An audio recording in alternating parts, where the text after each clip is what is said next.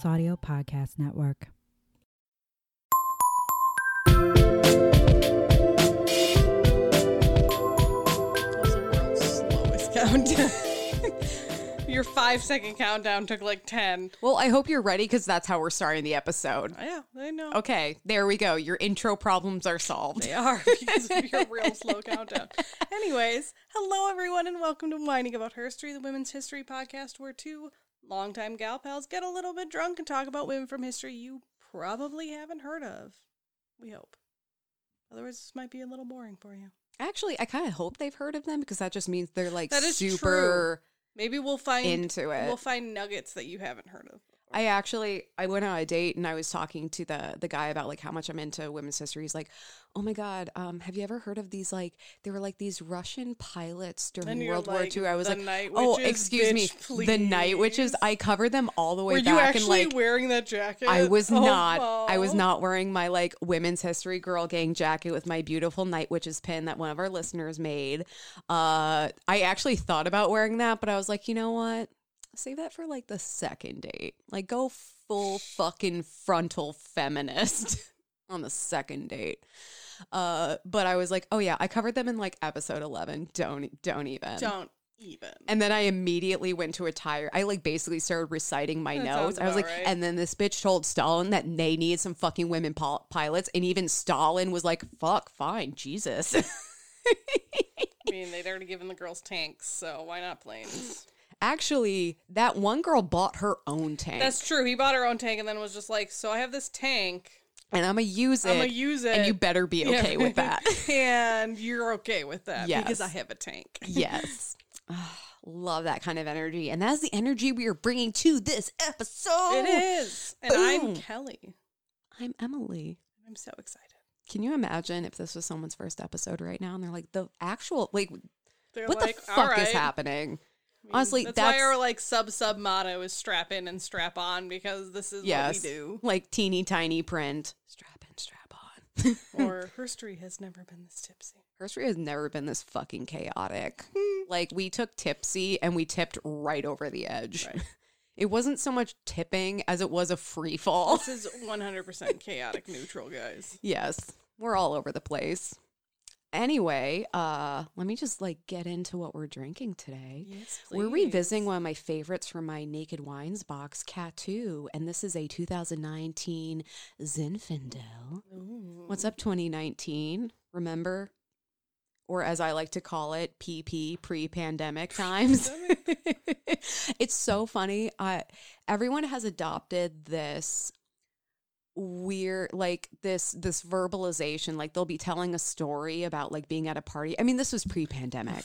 Like they always have to qualify it, or it's like, well, you know, pre-pandemic, or like before pre-COVID, or you know, it's like before like the 2 years that basically didn't happen. Well, and then even people will be like, well, I was like really, you know, into going to this club, but you know. Before then the 2020, pandemic, yeah. Like people don't even say, it's just, well, you know, then 2020, and they just leave it at that because we are all like, yeah, we know. I feel like so this is the thing, I never have to preface that because I'm just like, I was old and not doing shit pre-pandemic, so really, my life hasn't changed much. Yeah. Well, usually we, you know, get together for holidays. We didn't last year because, you know, 2020, and then last year was 2021. Well, you know what I mean, though. Like it's this we this did thing get that together for holidays last year. And it was very nice. I feel like the term 2020 is just going to become this almost blanket term for like. You know how we're like, oh well, I was going to, but then reasons. Well, I was going to, but then 2020. It's like, no, that wasn't 2020. No, 2020 is everything. 2020 is all the reasons that things didn't happen. Anyway, so back to this wine. This is from Lottie, California, which I'm probably pronouncing wrong, and I'm damn proud of it. Come at me, California. Lottie's Mediterranean climate and sandy loam soils. Loam? Yes, that's a thing. Is it? Yes. It's a dirt type.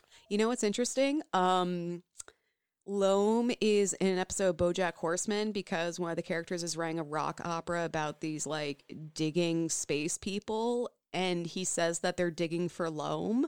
I thought he made that up to rhyme. Wow. Okay, so loam is a thing. Cool. I learned something today.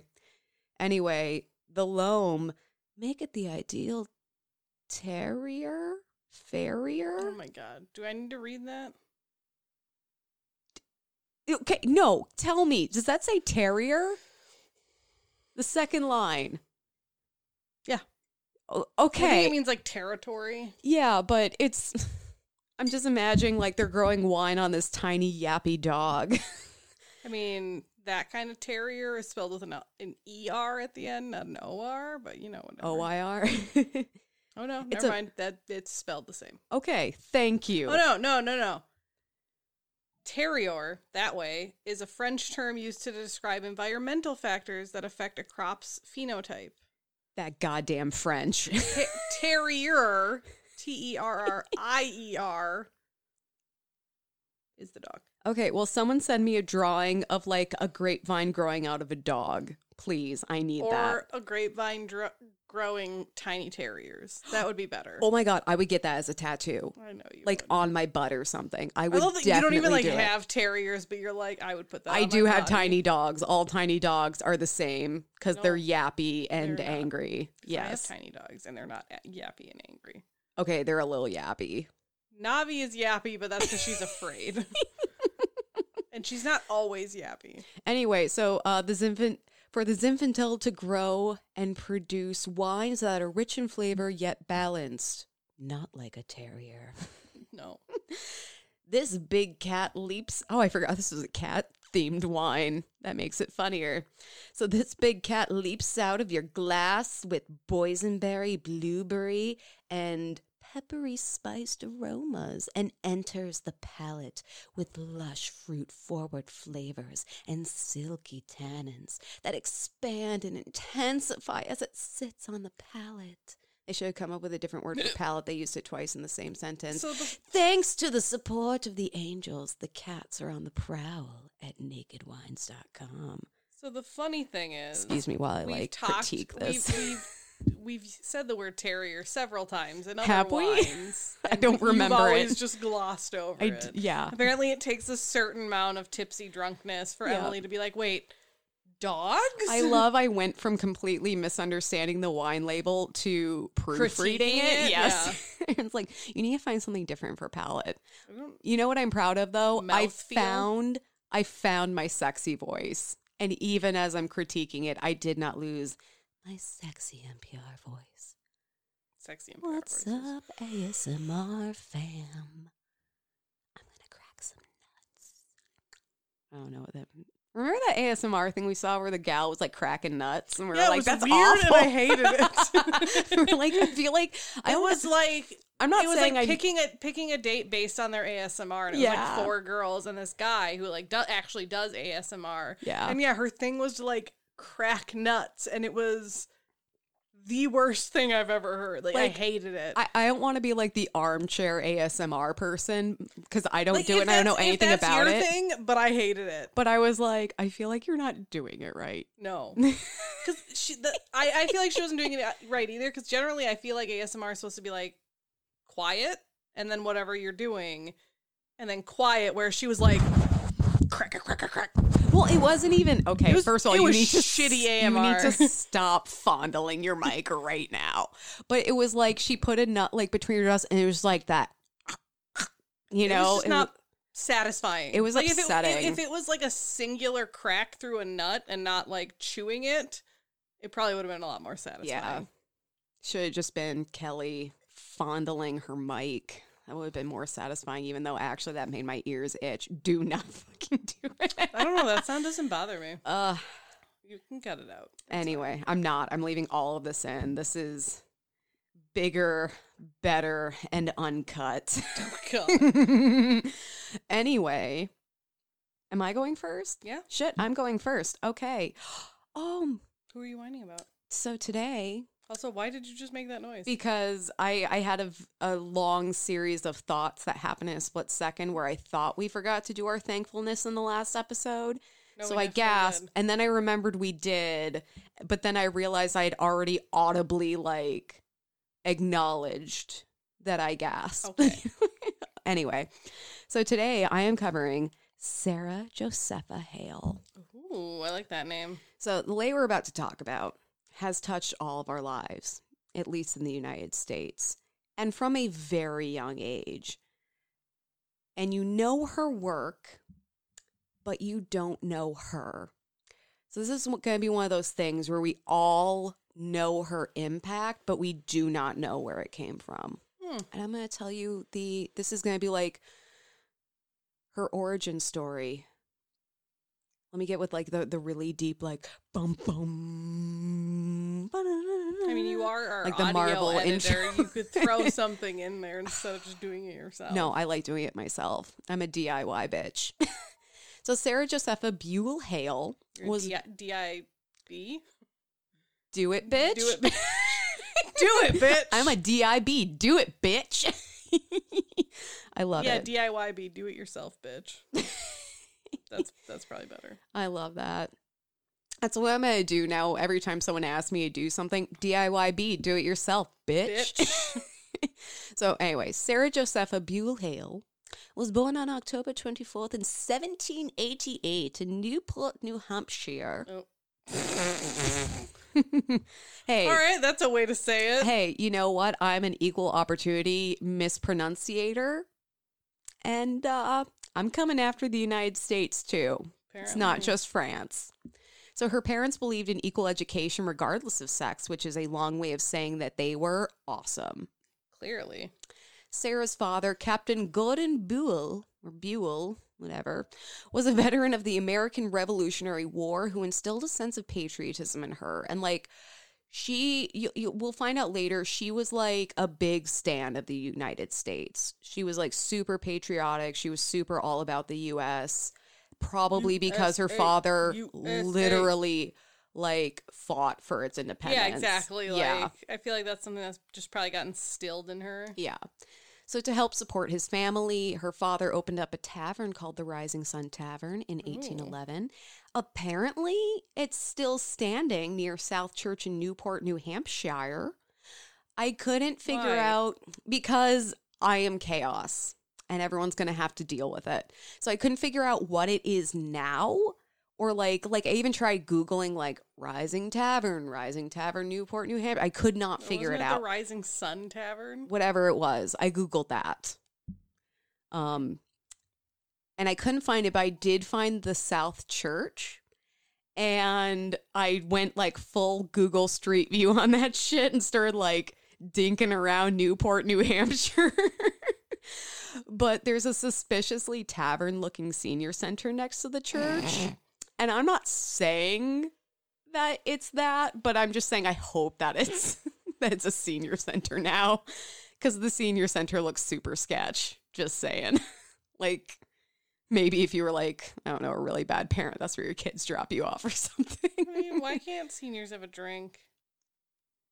Yeah, no, it's like the seniors only bar where they have, you know, just gin-based drinks and cocaine wine and whatever they drink in the olden days. Do? I think they drink cocaine wine, Kelly. That's what I think. I feel like I'm being very clear about that. That's what they used to drink back in the day. They used to drink Coke with Coke in it. Who cares? Yeah, cocaine wine. That's what original Coca-Cola was. I don't think it was wine. Yes, it was. Because it was originally a patent medicine. It was a medicine, but I don't think it was wine. It was wine. It was cocaine wine. That sounds disgusting. No wonder it made you feel better, though, because you were drunk and high all at the same time. I really don't think it was wine. No, We're not... Just finish your story. I fucking get... Everyone is Googling it right now, and they're like, oh, wow, Emily kind of knew what she was talking about. Good for her. I think she needs this. So anyway, Sarah was homeschooled by her mother, Martha Whittlesey Buell, and her brother Horatio, who had graduated from Dartmouth.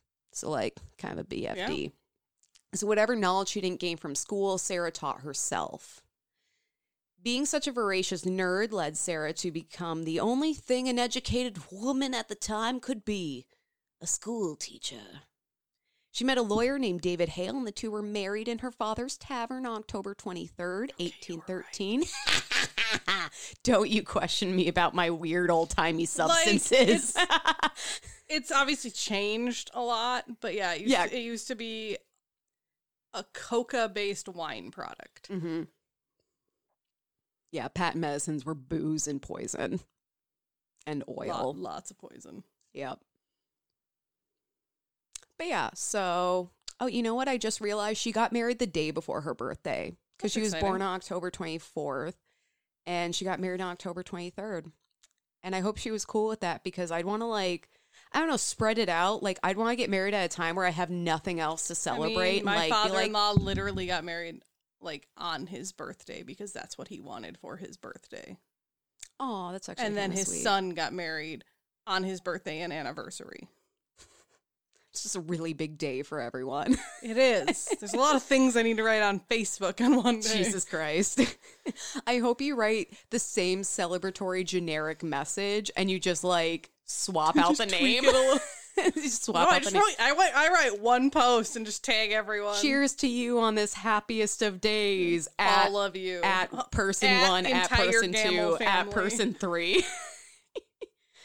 So she was married in 1813 in her father's tavern, which I think is super cute. And they would have 5 children. And by all accounts, David was super supportive of Sarah's scholarly pursuits. And he was like, yeah, girl, nerd it up. Then tragically, he died after only 9 years of marriage. Only the good die young. Don't sue me, it's parody. But yeah, I don't know. I'm like, oh man, we get this like super cool supportive husband, and he dies. Like, that would fuck. suck. I can't have anything. This is why I can't have good things. The universe hates me. The universe killed David Hale in the 1800s just to spite me, an unrelated person, in 2022. Yep, this had nothing to do with Sarah. I just want to tell this story. Yep, I just want it to be a happy story, and it's not because the universe is a bitch. So as a sign of mourning, Sarah would wear black for the rest of her life, which is also like peak fashion choice. Black goes with everything, and it's very slimming. Now, Sarah, a widow with 5 children to support, needed to find a way to make some cash. Ever the literati, Sarah began writing poetry to supplement her income. Yeah. Literati. Yeah. Literati. She like a literature version of the Illuminati. No, literati is like... I know what literati means, but like that's what it made me think of. Is Illuminati, literati. Yeah, she's a literature version of the Illuminati. Yeah. I actually really love that idea. Where to just a secret book club to overthrow the world is fine. To find it, no, it's like to preserve banned books, and to get in, you have to read the code in the the checkout card of library books, like based on the names and the dates. Find it like Fahrenheit 451, like a whole bunch of other books, and there's this like, I kind of want to do that now. Oh my god, can we come up with our own weird Dewey Decimal Code? Even though Dewey Decimal was kind of a piece of shit. Cool. We're gonna do a Dewey Decimal cipher, and it's gonna spell out POS. Who wants to do like a random like book giveaway? Because I kind of do. Oh my god. We'll just give you guys random banned books by female authors. Love it. So her first collection of poems, The Genius of Oblivion. Oh god. I know. That got real dark and emo real quick. Oh my god, you're bringing me back to high school. This is definitely a chick who wore black for the rest of her life. So she published this in 1823, and I couldn't find... I love her on the same page. I couldn't find any info on what kind of poems these were, but I'm just going to say it sounds like the name of every emo middle schooler short story. It was like... That one kid in high school that sits in like the back corner that doesn't talk to anyone. As I raise my... Yeah, right. Both of us. We were all that kid at some point. We were all that stupid kid writing terrible poetry thinking we were deep. My life is a black abyss. I am the genius of oblivion. Anyways, continue, please. Okay. So 4 years later, Sarah published her first novel. Whoa. Yeah. Very good. Northwood, or Life North and South, showing the true character of both. It's a very long title. Did she live in both the North and the South? So this was during a time where the North and the South were notoriously not getting along super well. Yeah, but did she live There were tensions. No. So you can still find the book online, but apparently trying to find a quick summary is too much to ask of the internet. I found a bunch of very unimpressed reviews. They're like, oh, no, I mean, I guess for the times it was okay. It's like, I I'm love a sorry, this story, isn't but- 50 Shades of Grey. Excuse me. Sorry that she doesn't talk about her inner goddess. Also, I love that there are people who are looking up a book from the 1800s, reading it, and then reviewing it. And then they're by like, today's standards. I don't know. It was kind of like, it was whatever. It's nothing to write home about. And I'm like, but it's something to write the internet about, Right. apparently. I just thought that was super Like, I funny. like that you spent this time to not only find the book, but to read it and then tell everyone on the internet, it was okay, I guess. Yep. Like, your opinion is that important. What I can tell you is that her book discussed the disparate lives of Northerners and Southerners in the United States and tackled the issue of slavery. Shocking. I would have never guessed by that I title. know. We didn't think it was going in that direction at all. No, I thought it was going to be another emo poem. Yep. North, south, east, west. Nothing What is exists left? in oblivion. I am the genius in the oblivion. Simeon.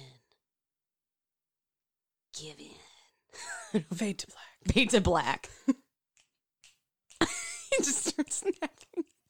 So Sarah was decidedly anti-slavery, and she wrote about how basically it not only dehumanizes those forced into slavery, but also those who engage in it. Like, I guess. you I can see can't that. engage in that kind of violence and retain your humanity. You can't enslave other people and maintain your humanity. Like, you become a monster. This is making my psych heart very happy. Okay, good. I don't know. Kelly's like gripping her I know, cheeks, and I couldn't tell if she It's was like, making me think of the Stanford prison experiment. oh God, And yeah. it's just like, my little psych heart is so happy.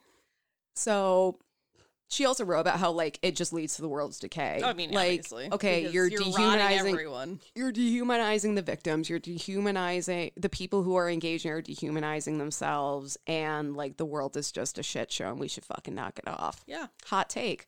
She wrote, quote, "The great error of those who would sever the union rather than see a slave within its borders is that they forget the master is their brother as well as the servant, and that the spirit which seeks to do good to all and evil to none is the only true Christian philosophy." She's like, just don't be a dick. Like, we're all human. We should all love each other and stop like creating these divides. So don't be a dick. Because that's what Jesus wants. So this makes sense because, like I said, Sarah was a stand for the U.S. and the Union of the North and the South, something she probably inherited from her father, who literally fought for the independence of the United States. Just saying. Instead of promoting British literature, which was like very commonly reprinted in the United States and like in publications, they basically it's actually kind of like what we do today. We're like, oh, England came out with a show called The Office. We're going to make the American Office. Except they weren't even making their own versions. They were just reprinting it. She actually advocated for publications by American authors that espoused the American experience and culture. Because she's like, hey, we're our own country now. Let's like craft our own identity, which I get. That being said, Sarah's views on how to address slavery were definitely a product of their time. She supported freeing enslaved people and sending them to Liberia, the newly formed American colony in West Africa. Now called the Republic of Liberia, it was created by the American Colonization Society to relocate Black people with the idea that they would have better success in Africa rather than the U.S. So it's like this, a really simple way of putting it is like it's an attempt to control Z-slavery. Like, ooh, we shouldn't have enslaved everyone and brought you here. We're going to send you back. You're going to get your own country. You get to do your own thing. And you don't have to be here anymore. Versus the, hey, you were born in the United States. You should be equal citizens to everyone else. And there were plenty of people who were like, yeah, I'm going to go to Liberia. So like, I'm not dissing the choice, but it was kind of, it's like no one knew what to do about slavery, and the idea of just making freed Black people equal citizens was a little too extreme for some people. So this almost seemed like a weird compromise. Like, okay. I get you take issue with that. What if we just send them back? Sure, I guess. Yeah. But I mean, that was a thing at the time. That was a stance. So the book was a huge success and attracted the attention of Reverend John Blake, who offered Sarah a job in Boston as editor of his journal, Ladies Magazine. Sarah accepted on the condition that her title wouldn't be editor, rather editress. Bum, bum, bum. And I kind of love that because nowadays we definitely have this trend of gender neutral or like not gendering terms. Like we say actor instead of actress, you know? Yeah.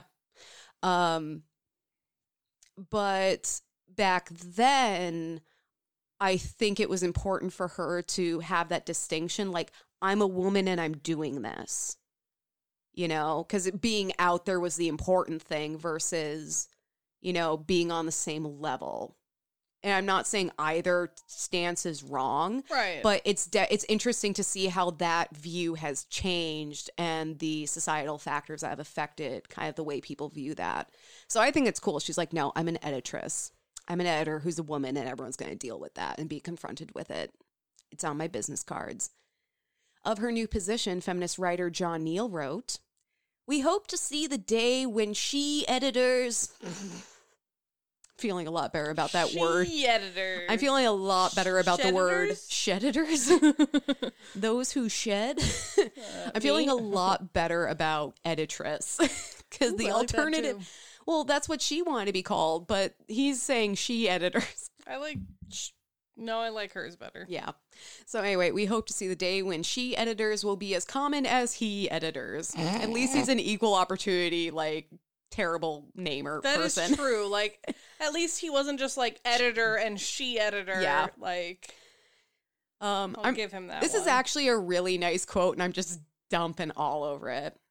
And when our women of all ages will be able to maintain herself without being obliged to marry for bread. It's like, man, it'll be great when we have gender equality and women don't have to marry to be provided for. Yeah, it's that, like, sorry, I cut you off. We hope to see that. It's going to be super great. Good on you, man, for actually saying that. So the next time your racist or sexist relative shoots off their mouth, just remind them that this dude was woke AF in the 1800s. Right. Yeah.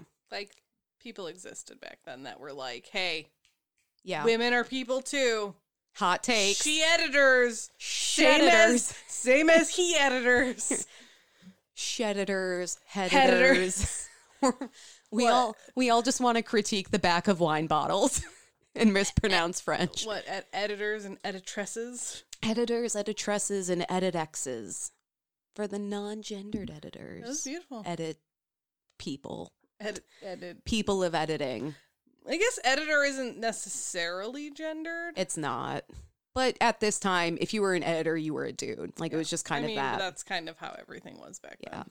So Sarah used her new position to advocate for women's education and the right to own properties. So, as she said, quote, "Not that they may usurp the situation or encroach upon the prerogatives of man, but that each individual may lend her aid to the intellectual and moral character of those within her sphere." So basically, you know, it's like, not like we're not going for a matriarchy here, but just like women should be educated enough and independent enough to like be able to influence those around them and like have an intelligent conversation.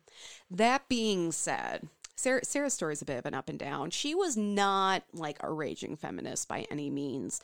While she did advocate for education in her writing, she also reinforced traditional gender roles and the virtues of middle-class white women.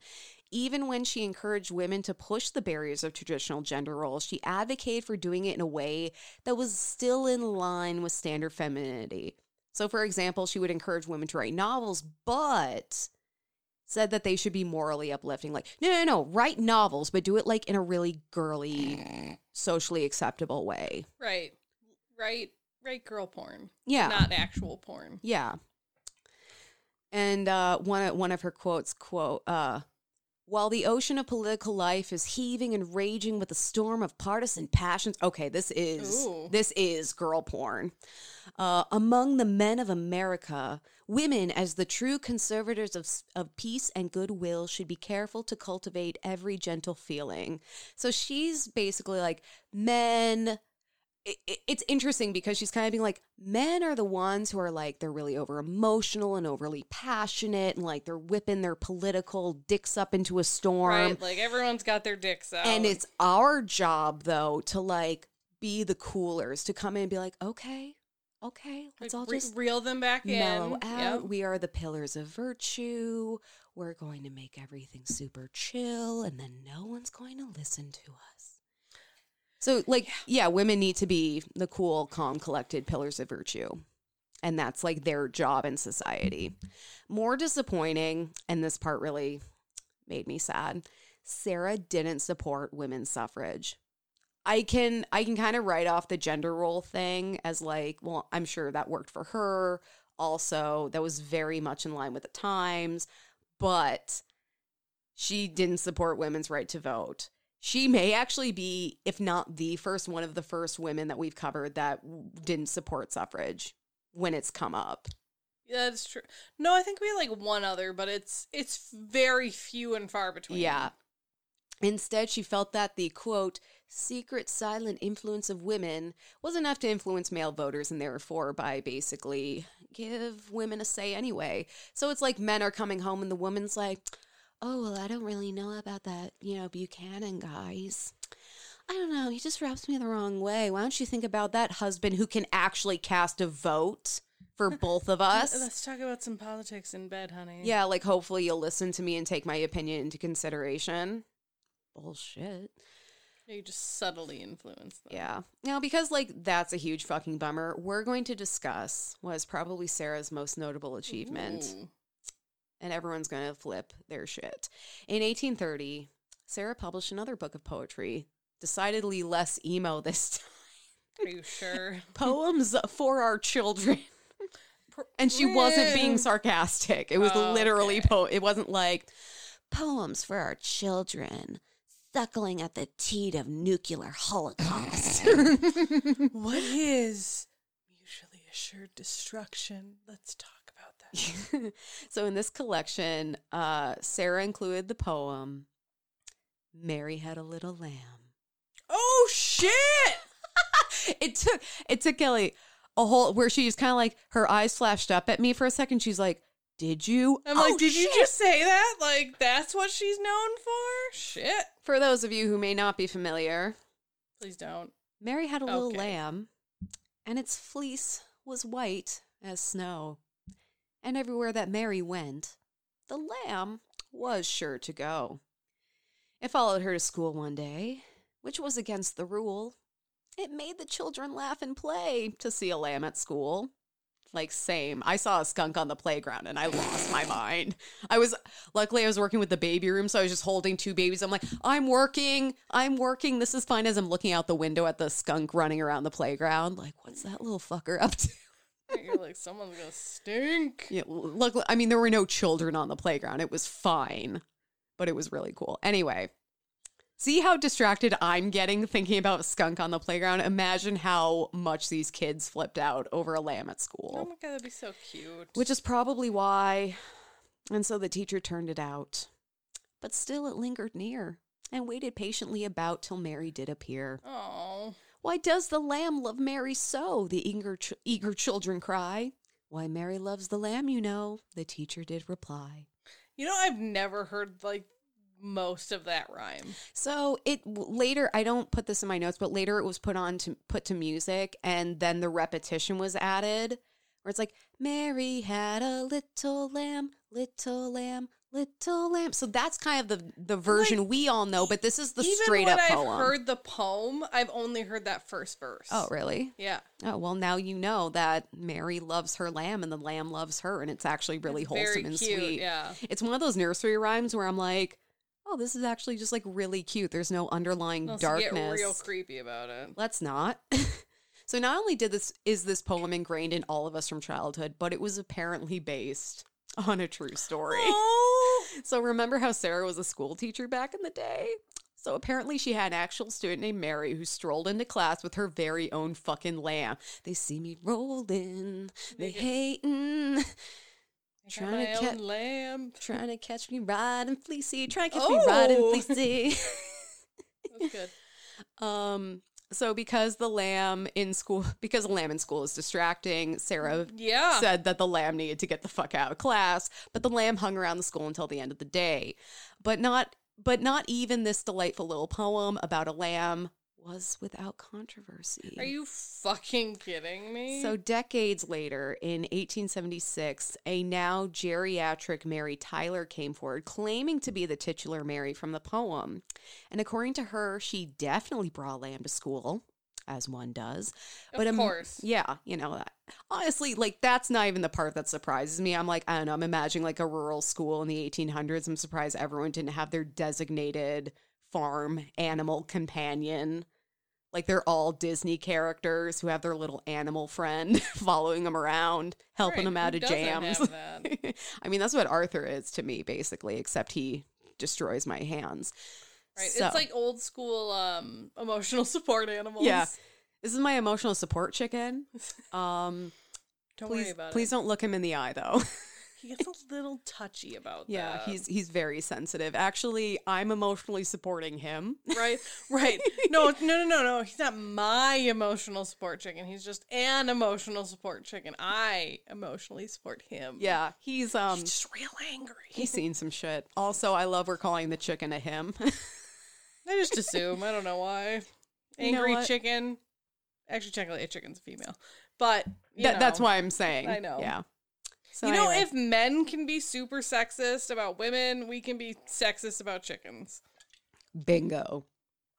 So she did bring the lamb to school, but a man who was visiting the school from Sterling, Massachusetts was the one who wrote the first 3 stanzas of the poem, and Mary claimed that the man had given her a piece of paper with the original poem on it.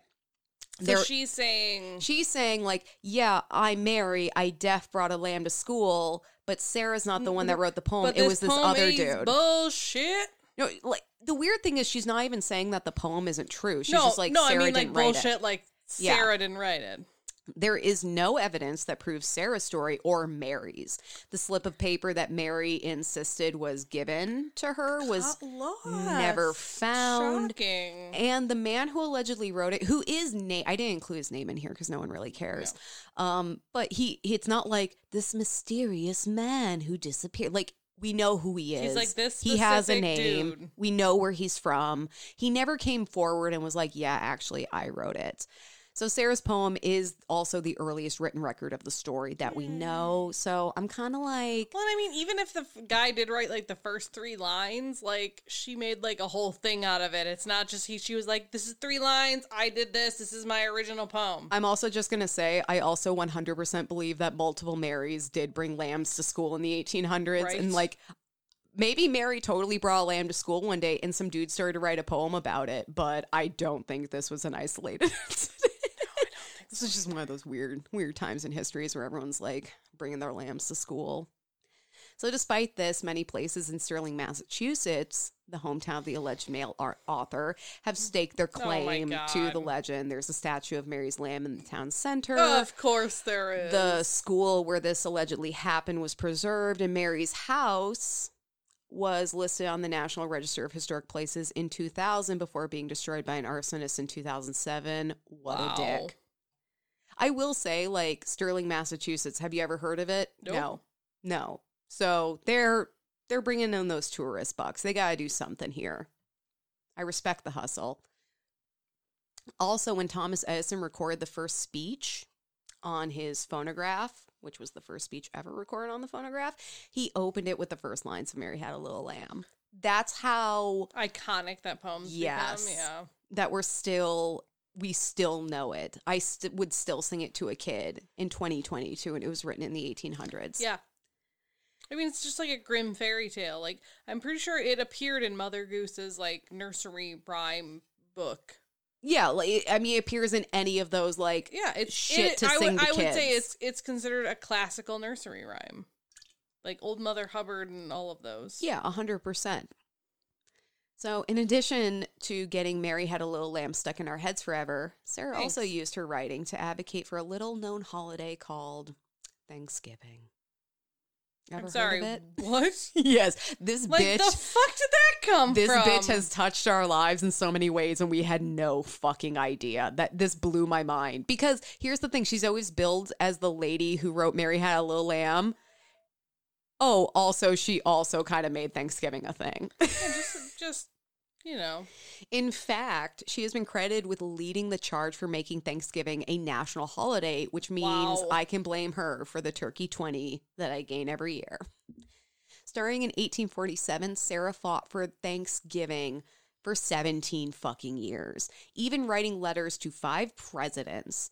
The final president she wrote to, one Mr. Abraham Lincoln, apparently finally did the trick. The man who, 2 years into the American Civil War, took a minute to tell everyone that the last Thursday in November would be recognized as, quote, a day of Thanksgiving. He is, the country is literally falling apart, and he's like, by the way, guys, Thanksgiving, let's do give it. Give the thanks. I think we all need something to be kind of okay Probably. about. Yeah. Let it just be stuffing our faces, please, and being thankful for that opportunity. This became official in 1870 when Congress made Thanksgiving, Christmas, New Year's Day, and Independence Day national holidays. Franklin Delano Roosevelt adjusted the schedule so that Thanksgiving would be on the 3rd Thursday of November instead of the last, and this was meant to extend the Christmas shopping season Of course. to better, capitalism, but also to better support businesses that were affected by the Great Depression. So he's kind of trying to like... Yeah, he juice the wheels. He was really good about like trying to get the economy back on. Yeah, he's like track. priming the economic pump. People. I just got the weirdest mental image. Yep. Good. Also, give me an illustration of that. Maybe I'll get that tattooed. That's a maybe. So people threw a fucking fit about this. Like you about can't. Thanksgiving? About moving the day so it was earlier in November. So it was the 3rd Thursday instead of the last, which at first I was like, that's like, who the fuck cares? No one actually knows when Thanksgiving is anyway until they look at the calendar. But then I was like, no, I 100% believe that because it was this like, how dare you mess with tradition? Oh yeah, no, I get it. You know, this holiday isn't like that fucking old. You know, a lady who wrote Mary Had a Little Lamb was like, hey, can we have this holiday? And, like, and Congress had to make it. Celebrates like a terrible human being. Yeah. There's some sad shit. So anyway, I think it got moved back to the last Thursday in November, which it's stayed now. But I'm like, oh my God. Anyway. 3rd Thursday of November. No, I actually had to look it up because it is November 24th this year, which is the last Thursday in November. Because I double checked. I was wait. Okay, so they moved it to the 3rd Thursday, and then people got real mad, and so they moved it back. Okay. Yeah, so I think it was FDR specifically who was like, fine, Jesus Christ, I'm just trying to like help your businesses. I just got real drunk. Yep. I've had a bad week. No, go for it. So because of Sarah's tireless campaigning, we can all now stuff our faces and be thankful. And she was dubbed the Mother of Thanksgiving. That's insane. Like, I don't understand how, like, Mary Had a Little Lamb, the Genius of Oblivion, and Thanksgiving all got rolled into one woman. She was a woman of many layers. Clearly. Yeah.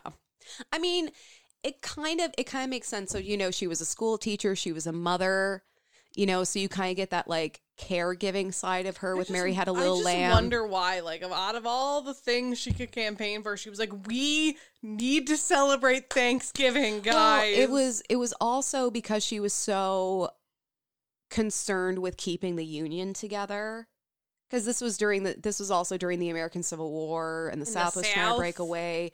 And she's like, this is something that we can all bond over. This is something we can all get behind. Except the Union was the South. No. Yes. Yeah, no. The Confederacy was the South. Jesus Christ, Kelly. I know, but like when you say trying to keep the Union together. Because the Union was the whole thing. Like the Union of the United States. Even Abraham Lincoln referred to it like as just the call Union. It, like the country. Well, whatever. She's trying to keep the country together. Like, because with Turkey. I'm only saying that because it did split into the Union and the Confederacy. Right. So, like, the fact that you're like, she's trying to keep the Union together, I'm like, okay, the northern states were together. Yeah, but the Union was also the United States because I know. the South was trying to become their own thing. And they succeeded very briefly. Yeah, for like 2 hot seconds. And there's still a lot of people that are like, maybe Texas should. And The then I'm South like, will no, rise stop it. again. Because then I couldn't go visit Kena without a passport. Oh, mine expired. I need to get on mine that. expired too. I Mine need to get on expired that.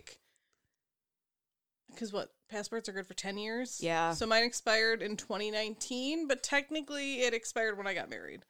Oh, 'Cause that's I right, 'cause changed your my name name. changed. Yeah, mine just I expired finally like last found year. it. Which is nice because it makes it a lot easier to renew it then because you just bring in your old one. Yeah, I should do that. Anyway. Let me know and I'll go with you. Yep. Renew mine. But yeah, I mean, so she's got that caregiving side. Yeah. She's also suffered serious loss with like losing her husband. She literally wears black for the rest of Right. her life. So there's the genius of oblivion. But then her father I know, but she is this wrote the avid Genius of- patriot. Yeah, which She I also guess wrote the genius of Confederate. oblivion right after Exactly. her husband died. Exactly. Like, that makes sense. And Yeah. the Marietta Little Lamb makes sense. And then, I don't know, I feel like Thanksgiving, you all of a sudden were like, oh, by the way. I don't. So even though Thanksgiving is like, it's an American holiday. It's not like Christmas. But it still seems like it came out of left field. I understand that, but it's kind of about the founding of like the United States, Exactly. the European settlers first coming over. You have to think about like when she was trying to get it.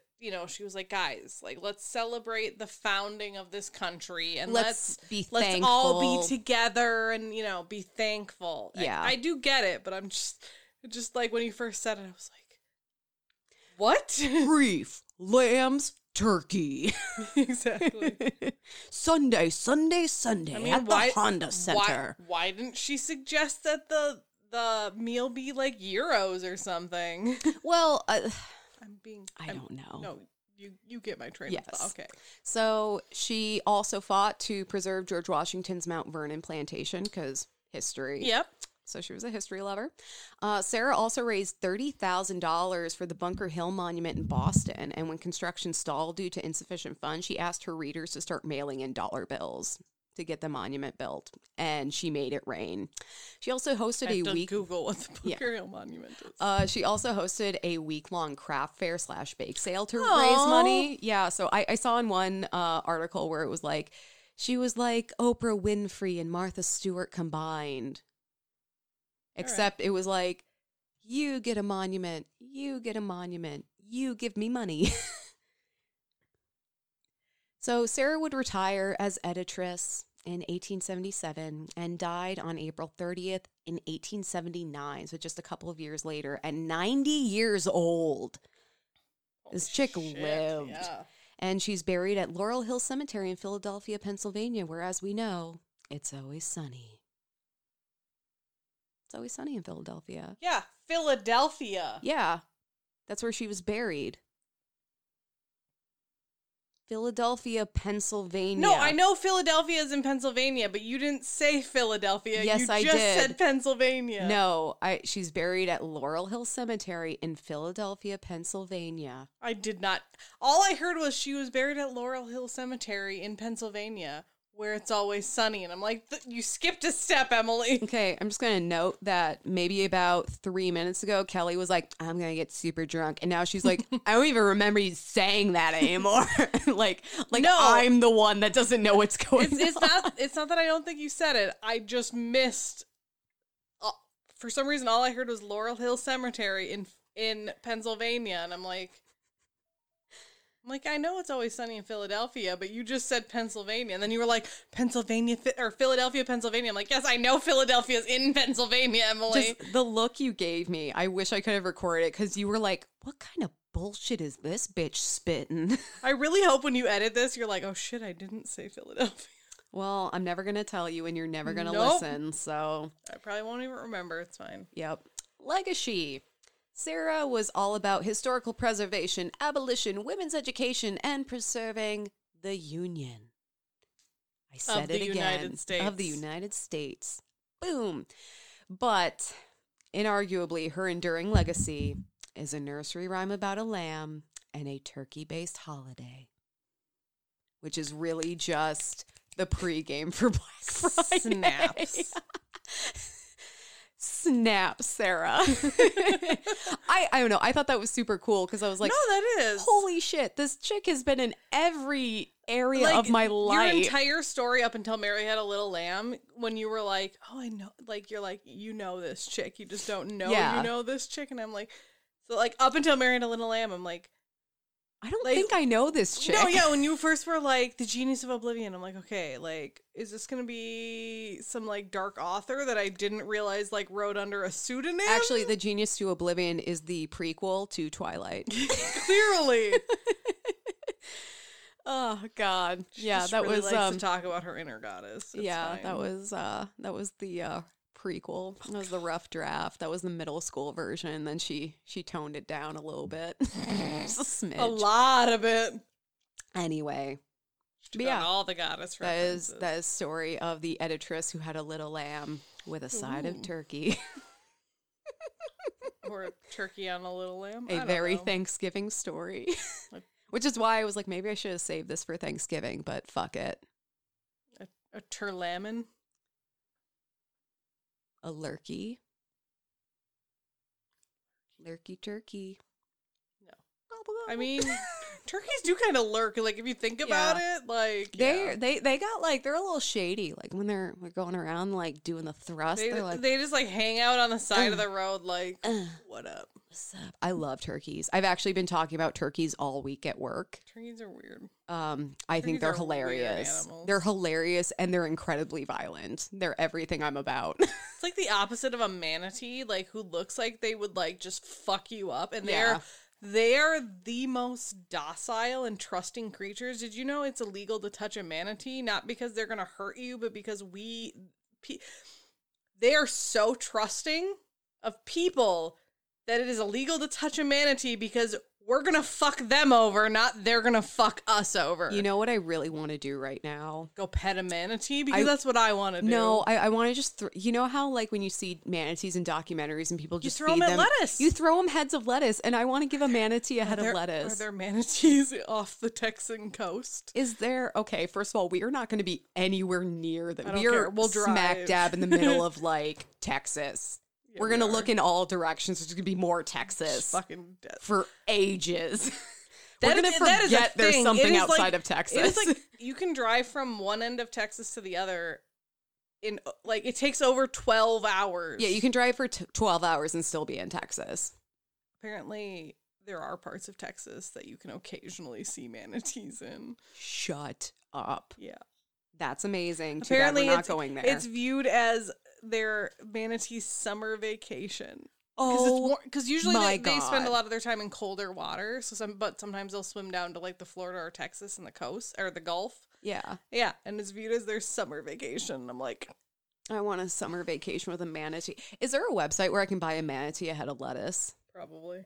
And then get sent a video of the manatee being fed. I really want that now. You know around Valentine's Day where you can donate to a zoo and they'll name a cockroach after your that's ex? Disgusting. I hate cockroaches. Well, but they name the cockroach after like someone you don't like you get to pick the name and then they feed it to the animals. Is it bad that you say that? And I'm like, I know exactly what I would name that fucking cockroach. Everyone has a cockroach, but I want to name a head of lettuce and feed it to a manatee. Everyone send us their names and we're not gonna get cockroaches because I'm sorry, that would disgust me. We'll donate to a zoo or something. We'll buy an entire colony of cockroaches that'll be known as the funerary cult, and it'll just be like all of these people we hate. The funerary cult roaches. Yes. Or cock cultists. Cock cultist. I feel like that gives the wrong impression. I don't care. It's fantastic. Funerary cock cultist. That would be a really great Galentine's Day celebration. That would be great. Yeah. All right, guys. February next year. Yeah, let's do it. All right. Well, Kelly, my darling, my dear, what are you thankful for other than manatees eating lettuce? Are we just going to completely skip my woman? Oh, shit. You say I'm drunk. Emily's like, what do you think before? Let's go do other shit. Okay, it's because I went second last time, and so Yeah, I thought we rotate, Emily. I know, but it's been a really long week. It's been a hot minute. It's been a hot. Well, thank you, Emily. Now that you try to skip my woman. Excuse me. Man. Hey, Elizabeth Fry is just not good enough for Emily. You know what? I'm just over here trying to preserve the union. And Kelly's just like creating conflict. Let's split it again. Anyways, it's kind of, you'll see. Anyway, I was like, there's a theme. Anyway, so Elizabeth Fry, we're hopping across the pond. Tell me she's a French fry. No, Damn it. England. Damn it. That would be great. But that means she's a chip. I think she does. Well, I don't know if she goes to France. I don't remember. She's a chip, though. Yes. Cool. So Elizabeth Fry was born in Gurney Court off of Magdalen Street in Norwich, which is a village in England. So we're across the pond. The prawn. They do have prawn flavored Lays that over is there. True. They're and they're excellent. actually pretty good. Yeah. Like, I'm not a huge fan of like fish flavored things, but those are actually pretty good. Oh, they're really good. Anyways, so she was born into, we're revisiting my religion from like 2 episodes ago, and she was born into a very Quaker family. Oh, Yay, Quakers! Anyways, so she was actually born into a family called the Gurneys. So remember, she was born in Gurney Court. So like, this is back when like a lot of families lived in very close like proximity to each other. So like, it was an area that her family lived in. Anyways, the Gurneys of the Gurney Court Gurneys. And you can tell that she was like in a decently well-off family because she lived in Earlham Hall. Like, her family home was named. Yeah, my house is named too. It's called Welcome to My House. Let me take control now. See, that's yours, and mine is my house in the middle of my street, my house. Because it kind of is. It kind of is in the middle of your fucking street. Anyways, so apparently her like family home is now part of a university. So that's kind of cool. Anyways, her father was John Gurney, who was a partner at Gurney's Bank, which I don't think exists anymore. But her mother was from a very well-to-do family known as the Barclay family, who was one of the founders of Barclays Bank, which I think is still around today. Oh, the Barclays of Barclays Bank Barclays. Yeah. Blah, So blah, blah, she came from blah. a very well-off family. They were kind of BFDs. Exactly. Her mother died when she was very young, 12 years old. And as one of the eldest females in the family, Elizabeth was actually like partly responsible for the care and education of her younger siblings. That tended to happen when like a mother figure died. Zero surprise here. So she raised particularly 2 of her younger siblings were Joseph Gurney, who became a philanthropist later in life. A full-on rapist? Yeah. No. What's up? It's always sunny.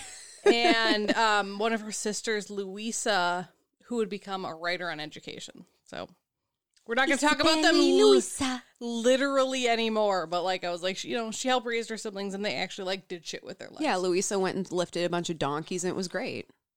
She did deal with a lot of pressure, though. But you know what? She overcame. She did.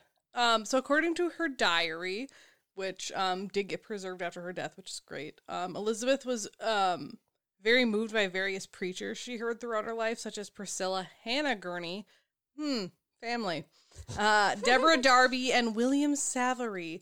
So she tended to be a lot more religious than the rest of her family, and like the teachings of like, so like Quakers very much believed in like helping others and like giving yourself to people less fortunate. Yeah. So even though like both of her parents came from wealthy banking families and they were a little bit less inclined to help the poor, she was very much like, these are the teachings of my religion and this is what I'm going to do. I was going to say, I think it's interesting that like she's the most religious one in a Quaker family. Yeah. Like she comes along and everyone's like, whoa, she's like, you're too much, girl. Like, hey, I love God, but she loves God. Right. She would meet and marry Joseph Fry, who shockingly was a banker. And like a very distant cousin on one side of her family, but you know what? It's the 1800s. We've discussed grosser. Right. So he was also a Quaker, and when they married, she was 20 years old, and they married on August 19th in 1800, so only like a few days after my wedding, but like many, many years before. There you go. So they married at a place called Norwich Goat Lane Friend's House. I'm sorry. Yep. Okay. You know there's a problem when the Goat Lane is not the most unsettling part of a name. Goat Lane Friend's House. Mm-hmm. Was Goat Lane the person? I don't know. Was So it many questions. Goat Lane's friend's house? Like, oh well, it was Goat Lane's. Or did they name it Goat Lane because that's where like people herded their goats down? Yeah, but then friend's house, was it? Because they were like, that's my friend. He has the goats. He herds them down this lane. Anyways. Hold on, we're going to crack this. No. So they got married there, but then they moved to St. Mildred's Court in London. So they moved from like kind of like a city in England to the center of England, London. Okay. She would go on to become a Quaker minister of the Religious Society of Friends. You mean a ministress? Mistress. And this was in 1811. So like literally we're key 1900s at this point. So Joseph and Elizabeth lived. Wait, did you? Isn't it the year after, or is it the 1700s? Is the 1800s? Okay, no, it would be the century. Oh yeah, it would be the 19th. We're in the 19th century, but you the 1800s. You said well, so it's like 1811. So like key 1900s. I meant 19th century. Okay. So Joseph and Elizabeth lived in the Plashett House in East Ham. I don't know where East Ham is, but I kind of just want to live there. Anyways. Oh, it's to the right of West Ham. Yeah. Just a little south of Northam, but north of Southam. Like right there. Anyways, they would eventually move to the Cedars, and they would have 11 children. Jesus Christ. 5 sons and 6 daughters. And like when I did this research, like every single time I found it, it was like a bullet list of children, but I'm like, I don't care enough to list all of these children. This isn't their story. Exactly. But as a young bride and mother, she would give medicine and clothes to the homeless and help establish the Sisters of Devonshire Square, which would go on to become a nursing school, which is actually pretty badass. Love it. She would often attend to the poor. Like I said, like that was kind of a big thing for the Quakers, but she like was very like, this is my job in life. And like I said, she was considered to be a minister in the Society of Friends, to the point where they would actually help her assist her in traveling to Scotland, Northern England, Ireland, and much of Europe at the time. One of the things she did on her travels was inspect prisons and write reports. Oh my God. Bet you weren't expecting that. What a terrible job. But important, but I don't want that job. Right. Prompted by a family friend, Stephen Grelt, she actually visited a prison much closer to home, Newgate Prison, which is actually in London. Or was in London? I think we've talked about, I don't know, but Newgate sounds familiar. But I think a lot of things were called Newgate. So she went and visited in 1813 at age of 33. Particularly, she went to visit like the female prisoners in Newgate. And she would actually end up visiting the prison almost daily after she started going. And the conditions she saw there horrified her. The women's section of the prison was overcrowded with women and children, some of whom had never even received a trial. The prisoners would do their own cooking and washing in the small cells on which they slept in straw.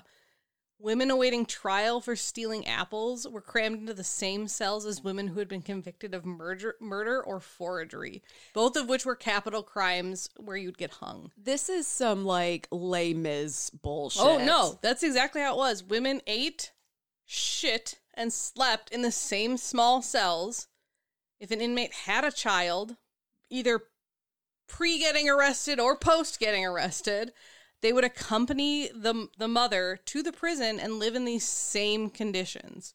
They weren't put in separate cells. They were just thrown in whatever cell their mother was. Good God. For those without help from family, friends, or charities, the options were to beg or to steal food or starve to death in the prison. Many women begged for alcohol as well, languishing naked and drunk. The sight of children clinging to their mothers as they were dragged to the gallows was a scene replayed time and again. Yeah. When she first started visiting the prison, officials would warn Elizabeth of the risks that she was taking, such as exposure to violence and disease. She waved aside the warnings, often comforting the women, and would go on to teach them basic hygiene and to sew and quilt so that they might be able to earn a living if they ever got released. Isn't that such a novel concept of like helping people in prison reform survive after versus just punishing them and then expecting them to like, and don't do that again, even though we've done everything in our power to make sure you do. She would also read them the Bible and give Bibles away. Not as big on that part, but whatever. That was very, like, with the time. Exactly. She would intervene for women on death row, and if her pleas were unsuccessful, she would accompany the women to the scaffold and comfort them in their last moments. Oh my God, that breaks my heart. Yeah, she's like, I'm going to do everything in my power to help you, and if I can't, I'm going to be there with you. Oh, God. Yeah. That hurts. But, like, what a sweet woman. I know, but that hurts my tiny little heart. Eventually, you know, with the help of her many well-to-do family members, Elizabeth was eventually able to fund a prison school for the children who were imprisoned with their mothers. And she would also actually be able to start teaching the women as well. And rather than attempt to impose discipline on the women, she would just suggest rules to the female prison population and then ask the prisoners to vote on them to have like a democratic system of rules. So that she knew people would follow them because they're all agreeing to it. Well, and how incredible to give them that sense of control and self-governance, because like I understand you murdered someone, like that's not okay. But some of these women who are in prison for like forgery or like stealing an apple, exactly. Like their life is out of control. They're not being given any opportunities to better it, and now they're in prison because of that. And for the first time, they're being given the opportunity to speak for themselves and to make their own rules. Right, exactly. Like, so in addition to founding like the school for the kids and then like a reform program essentially for the prisoners, she would also found the Association for the Improvement of Female Prisoners at Newgate, which was basically like bringing women in the outside community together to provide clothing, instruction, and employment for the women in the prison. She aimed to introduce them to knowledge not only of the Holy Scriptures, but to basically teach them about sobriety, order, industry, so that they could be, I don't like the wording of this, but this is like an actual quote, which may render them docile and peaceable while in prison and respectable when they leave. Yeah, like peaceable, I don't mind. The other, like the end of that, I just don't like docile. I'm like, I understand what she's trying to say I in do the too, context but there of like the language so much they would bullshit use. Going on in those prisons that I'm like, I wonder if like some of those women were probably violent because like guards were trying to like rape them. But I get what she's trying to say. But, you know. Yeah. So she would also campaign for very specific reforms, which would start at Newgate and kind of expand to prisons as we know them today. Oh, snap. Things she campaigned for would include separation of men and women in prisons, paid work for inmates, women guards for female prisoners, and the housing of criminals based on their crimes.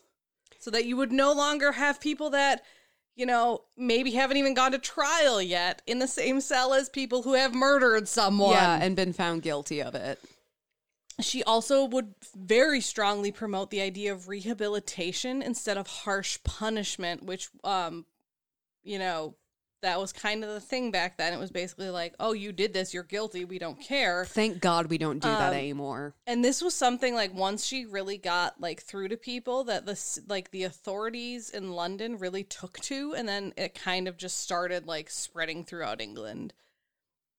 Elizabeth would also campaign for the rights and welfare of prisoners who were being transported. So not even women who were in prison yet or people who were in prison yet, but like prison ships. That was a big thing back then.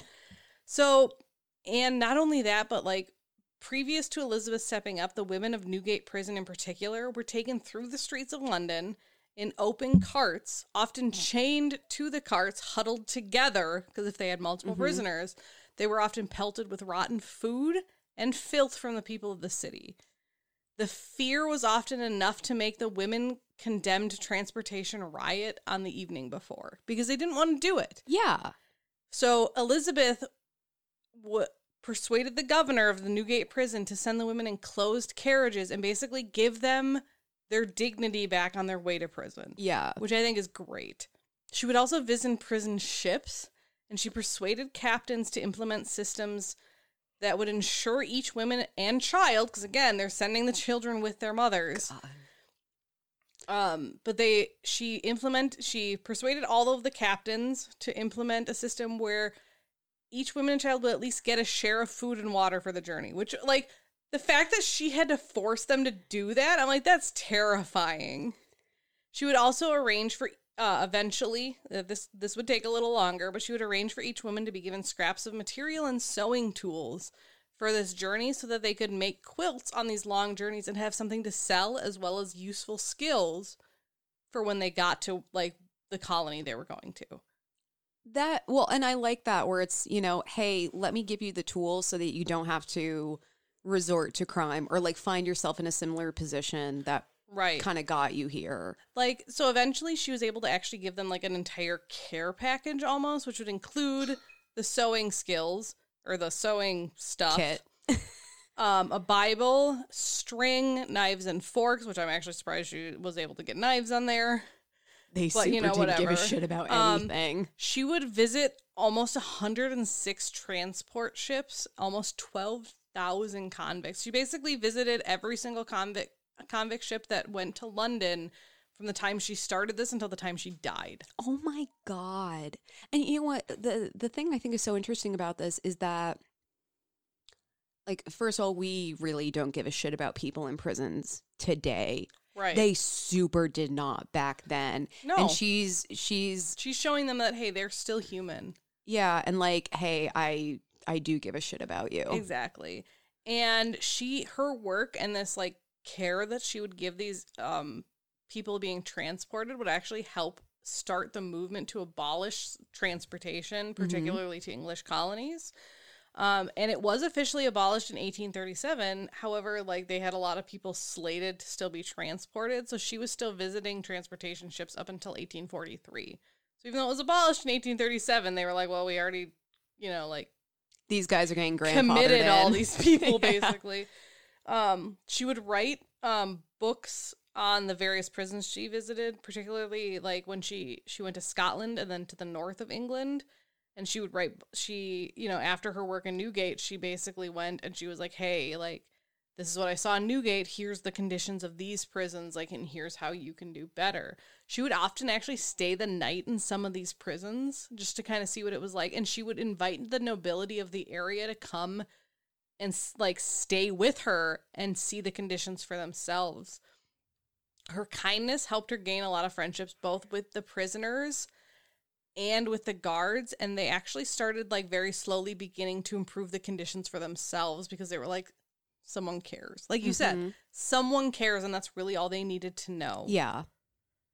Elizabeth's brother-in-law, one of her brother-in-laws, was elected to Parliament in Weymouth, which is like another,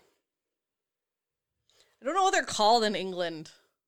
Village area. We're gonna go with area. General space in England. And actually, like, started because he was part of Parliament and the MPs within Britain. He was able to start, like, you know, nudging people and being like, hey, look at this great work my sister-in-law is doing. Like, we should start, you know, doing shit in our prisons. And she would actually be granted an audience with the House of Commons to come and speak about the conditions prevalent in the British prisons.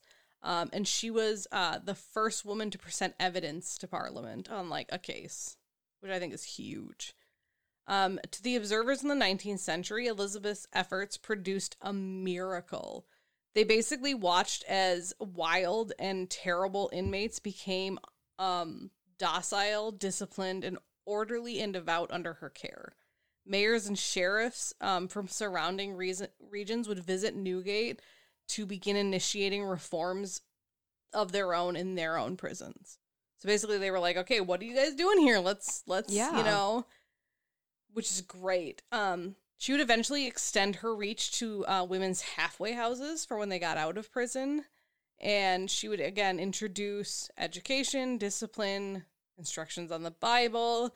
She would help establish a night shelter in London and form societies to minister to vagrant families. She would also go to other countries such as France, Belgium, Holland, and Germany to promote these changes for prisons. She would also help the homeless. Like I said, she established that nightly shelter, and what caused her to do that was she saw a body of a frozen young boy in a London winter. Oh my God. Yeah. And so she was like, guys, we really need this. And that's some little match girl shit. Oh, yeah. That's awful. She also very much would, anytime she like would travel somewhere, particularly like the one that was highlighted in a lot of the readings I read, was like she traveled to Brighton, and she really instituted the Brighton District Visiting Society, which was basically a society of like more well-to-do people that would come and visit the homes of poor people to provide them with comfort and support, and like people that had been in prison, and basically like kind of just like a checks and balances system to like make sure these people are okay. Yeah. Which I think is great.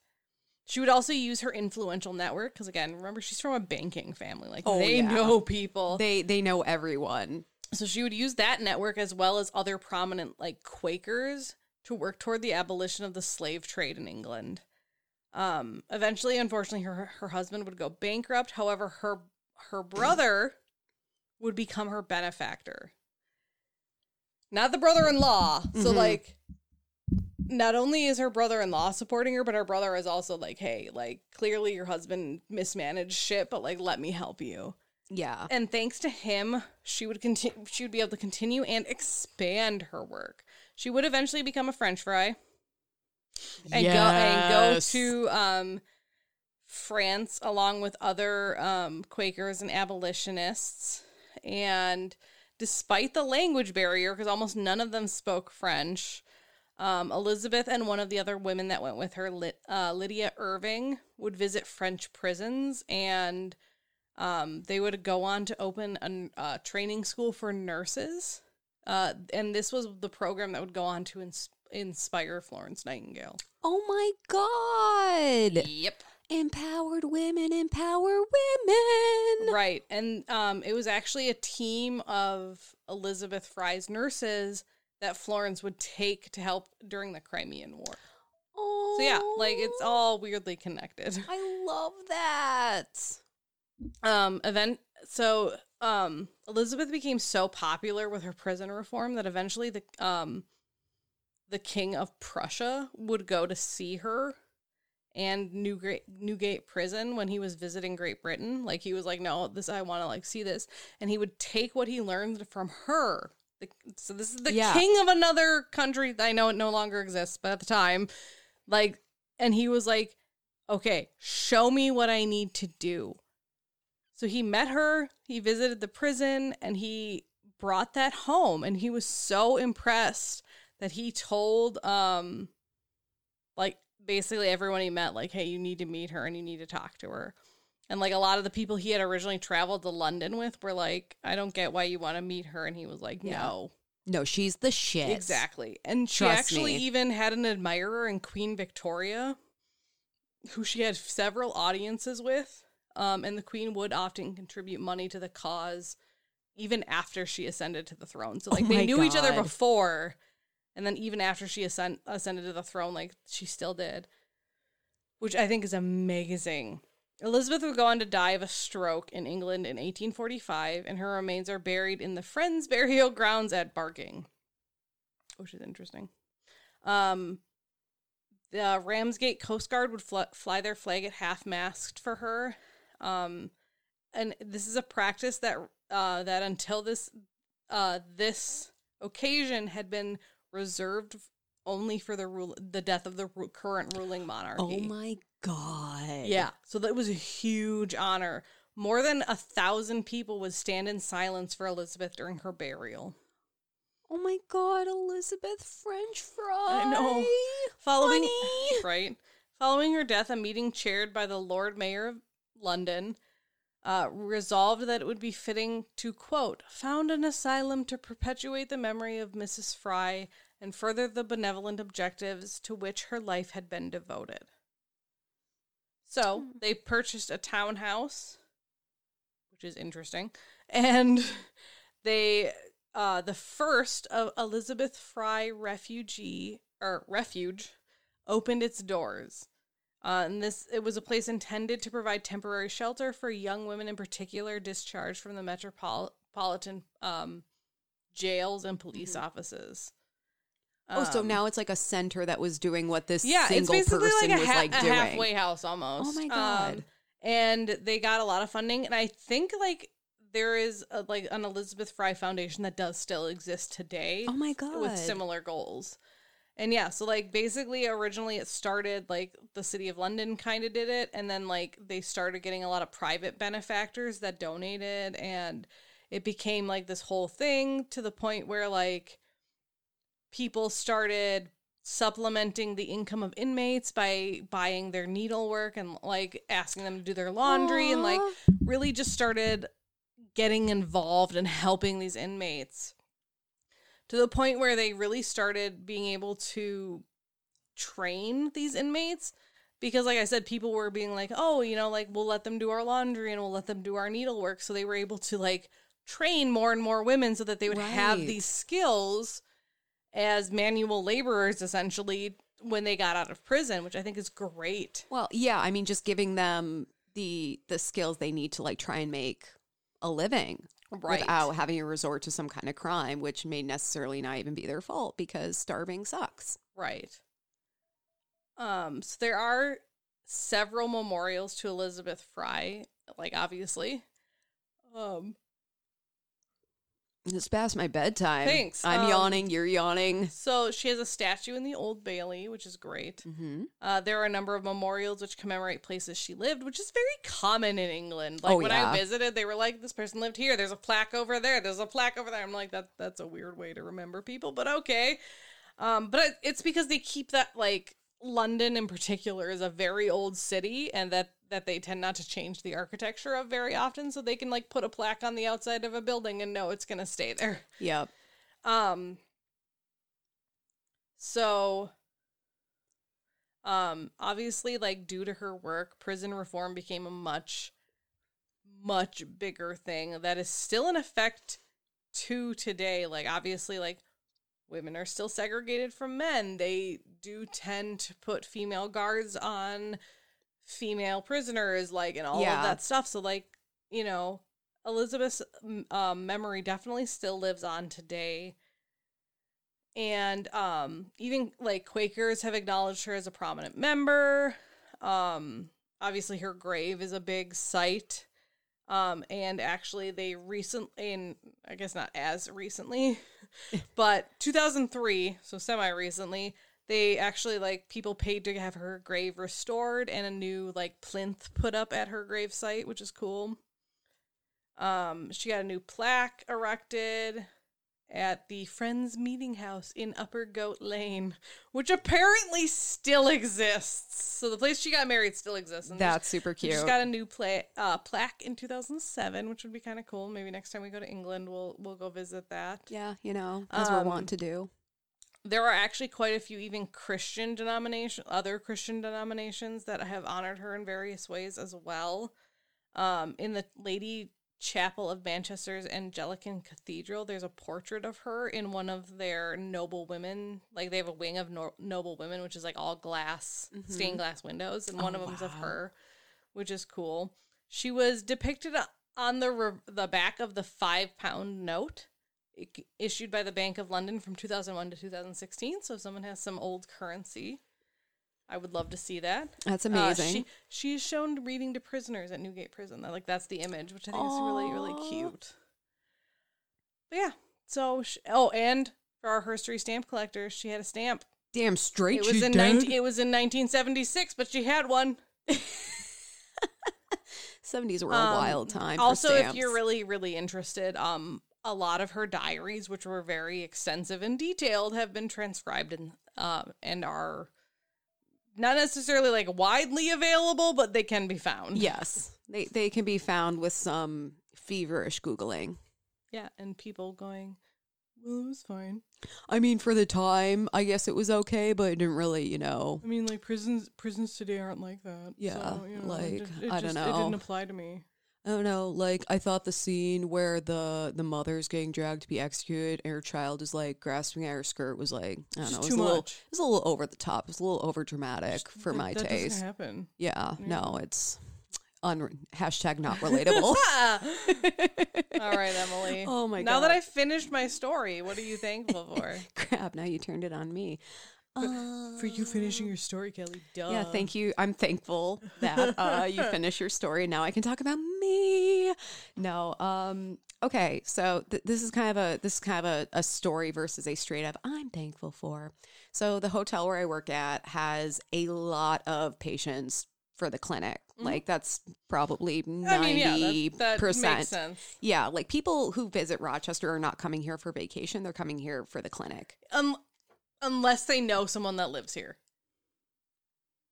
Then yes. They might vacation here. I don't know if I'd call that spending time with your family vacation, but okay. Depends on the family. To each their own. Says a single, child household. Exactly.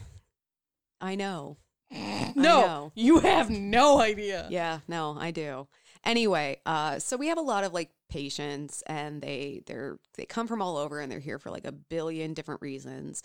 And I had this guy, and my job is I stand at this little rolling bar and I give away free beer and wine. Do you roll your bar around? I do roll it around. Oh my God, you're amazing. I also learn how to disconnect and connect new kegs and yeah. No, I'm a straight up little bar wench. So it's if awesome. I need you to be my bar wench, you will be. I will fucking be your bar wench. I'll even wear the cute little corset and everything. I'm a straight up NPC because people ask me questions and I'm like, here's where to go on your adventure. Yeah, I have the little action mark. Yeah, actually, I had someone ask me where all the best Pokemon Go places were. So now I'm not only am I a generic NPC, but I'm a Pokemon NPC. Working at the local inn, giving directions to travelers while I never actually leave. Anyway, there was a woman who came up to the bar and she just seemed really anxious. She was fidgeting. She asked for some wine, and I've got big cups for beer and smaller cups for wine. So I'm pouring her a small cup of wine, and I'm just kind of chatting with her, and she's like, "Sorry, I have a double mastectomy tomorrow, and you're I'm really big cup." I'm just really anxious about it. I was like, "Oh my goodness. Well, you know what? Would you like the big cup of wine?" I was like, "Honey, do you need a big cup of wine? Because I can hook you up with a big cup of wine." Do you just want the bottle? And so and she's like, "Actually, that'd be really great." So I pour her the big cup of wine. That's actually really shocking because a lot of times the night before your surgery, you're not supposed to drink alcohol. Yeah, I thought about that, but also I'm not her doctor, so that's not on me. No, I know, and I'm not blaming you. I'm just in my head thinking about that. I thought the same thing. But it also depends because if her surgery was at 11... And it's maybe a 12-hour time frame. Yeah, sometimes they say you can't eat or drink after 8 p.m. Exactly. So And she's like, this I'm was getting well this before in. That. Yeah. But, it's just she was obviously very anxious about it. She's not there for a fun reason. No. It took a long, Was she it was alone? a long road. I don't think she was. She was alone when I was speaking with her. Say maybe at that time, but she wasn't alone in general. But I was like, "Oh, honey, let me get you the big cup of wine." She's like, "Oh, thank you so much." I was like, "Don't worry about it." And I was like, "Take the bottle." And I was like, "You know what? You're in really good hands. I go to the clinic, and they've helped me through a lot of stuff. I've had surgeries. I didn't tell her that they were piddly little hip surgeries because she's getting something very serious. I mean, I will say it is very serious, but it is also a fairly common procedure. Yeah.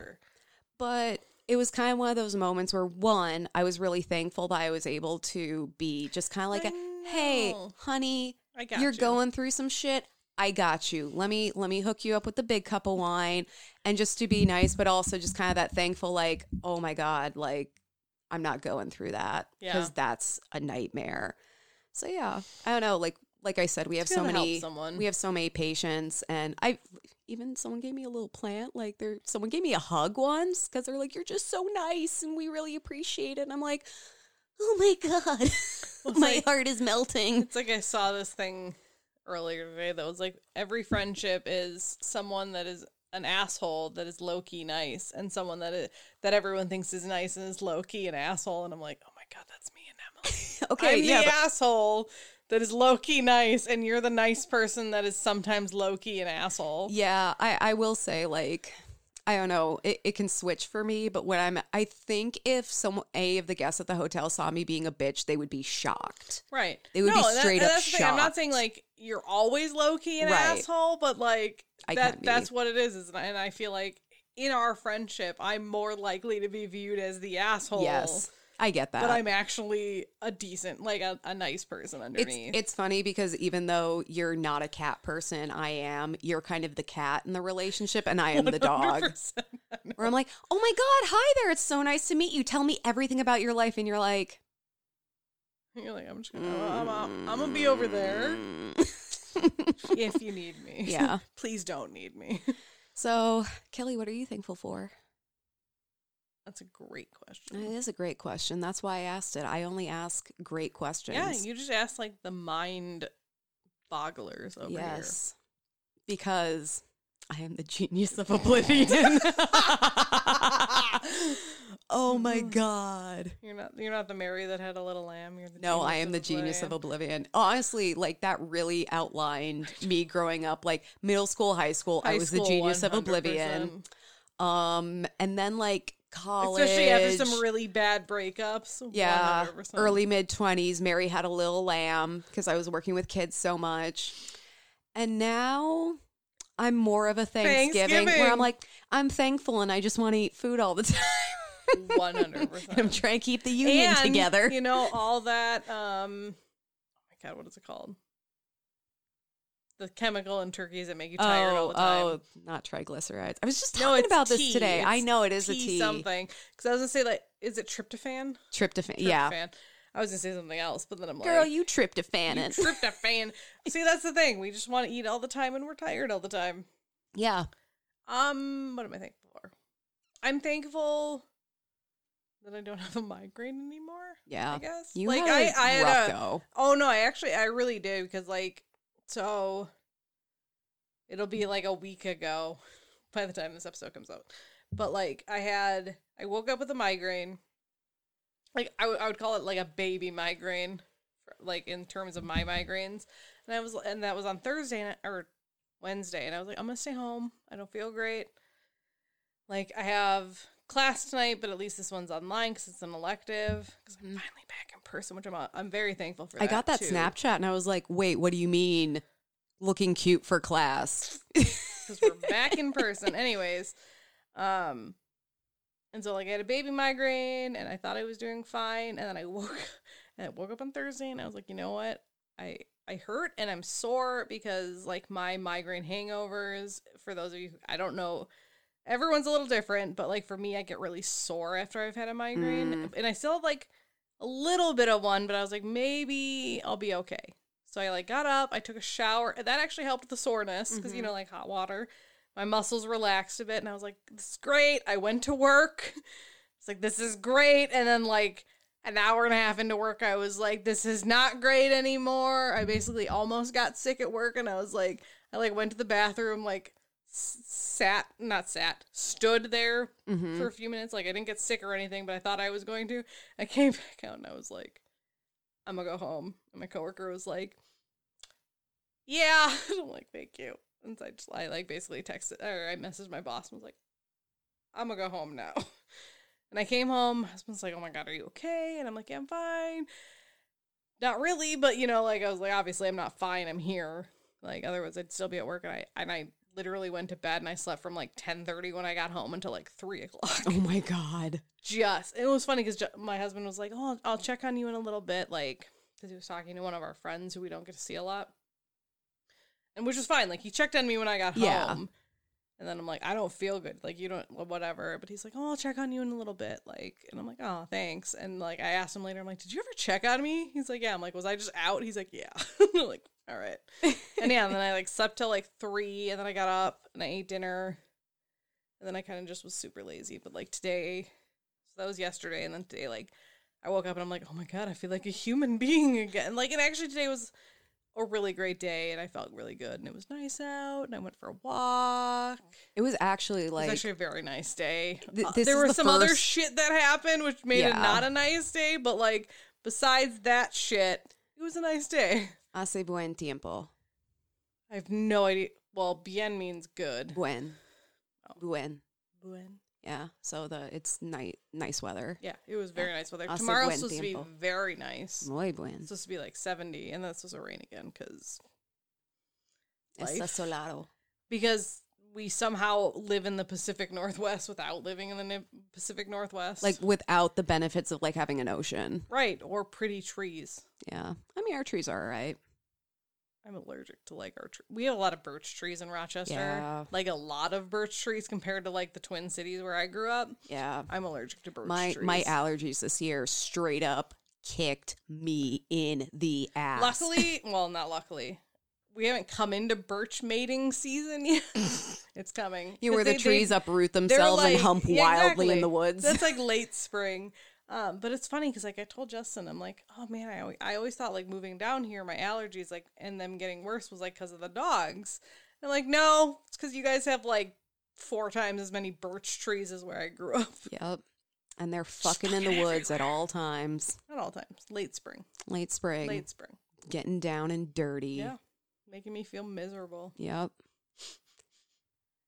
Well, thank you so much for listening to another episode of Whining About Herstory. Like us on Facebook at Whining About Herstory, Instagram at WAHpod, Twitter at WH_pod. Our website is whiningaboutherstory.com.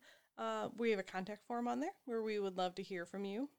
Tell us some names of your exes or people you hate, and we'll name cockroaches after them. If you don't understand what I'm saying, go listen to our last episode. Were we talking about that in the last episode? This is what happens when we record. It was either our last episode or when Emily forgot that I hadn't gone yet in this episode. One of the two. We also have a link to our merch site on there, so go buy some sweet merch. You can also join our Patreon for as little as $1 a month. There's some extra content that we've been lacking on, but we're getting there. Like, we're going to be going to Texas, and I'm sure we'll post some stuff from there. Dude, everything from Texas is going to go on our Patreon. Yeah, so get on that Y'all are going to get so sick of your Patreon notifications. We're going to be talking about being Japanese soldiers getting blown up by grenades. It's going to be a lot of fun. Anyways, and rate us 5 stars wherever you listen, because we really appreciate it, and it helps other people find us.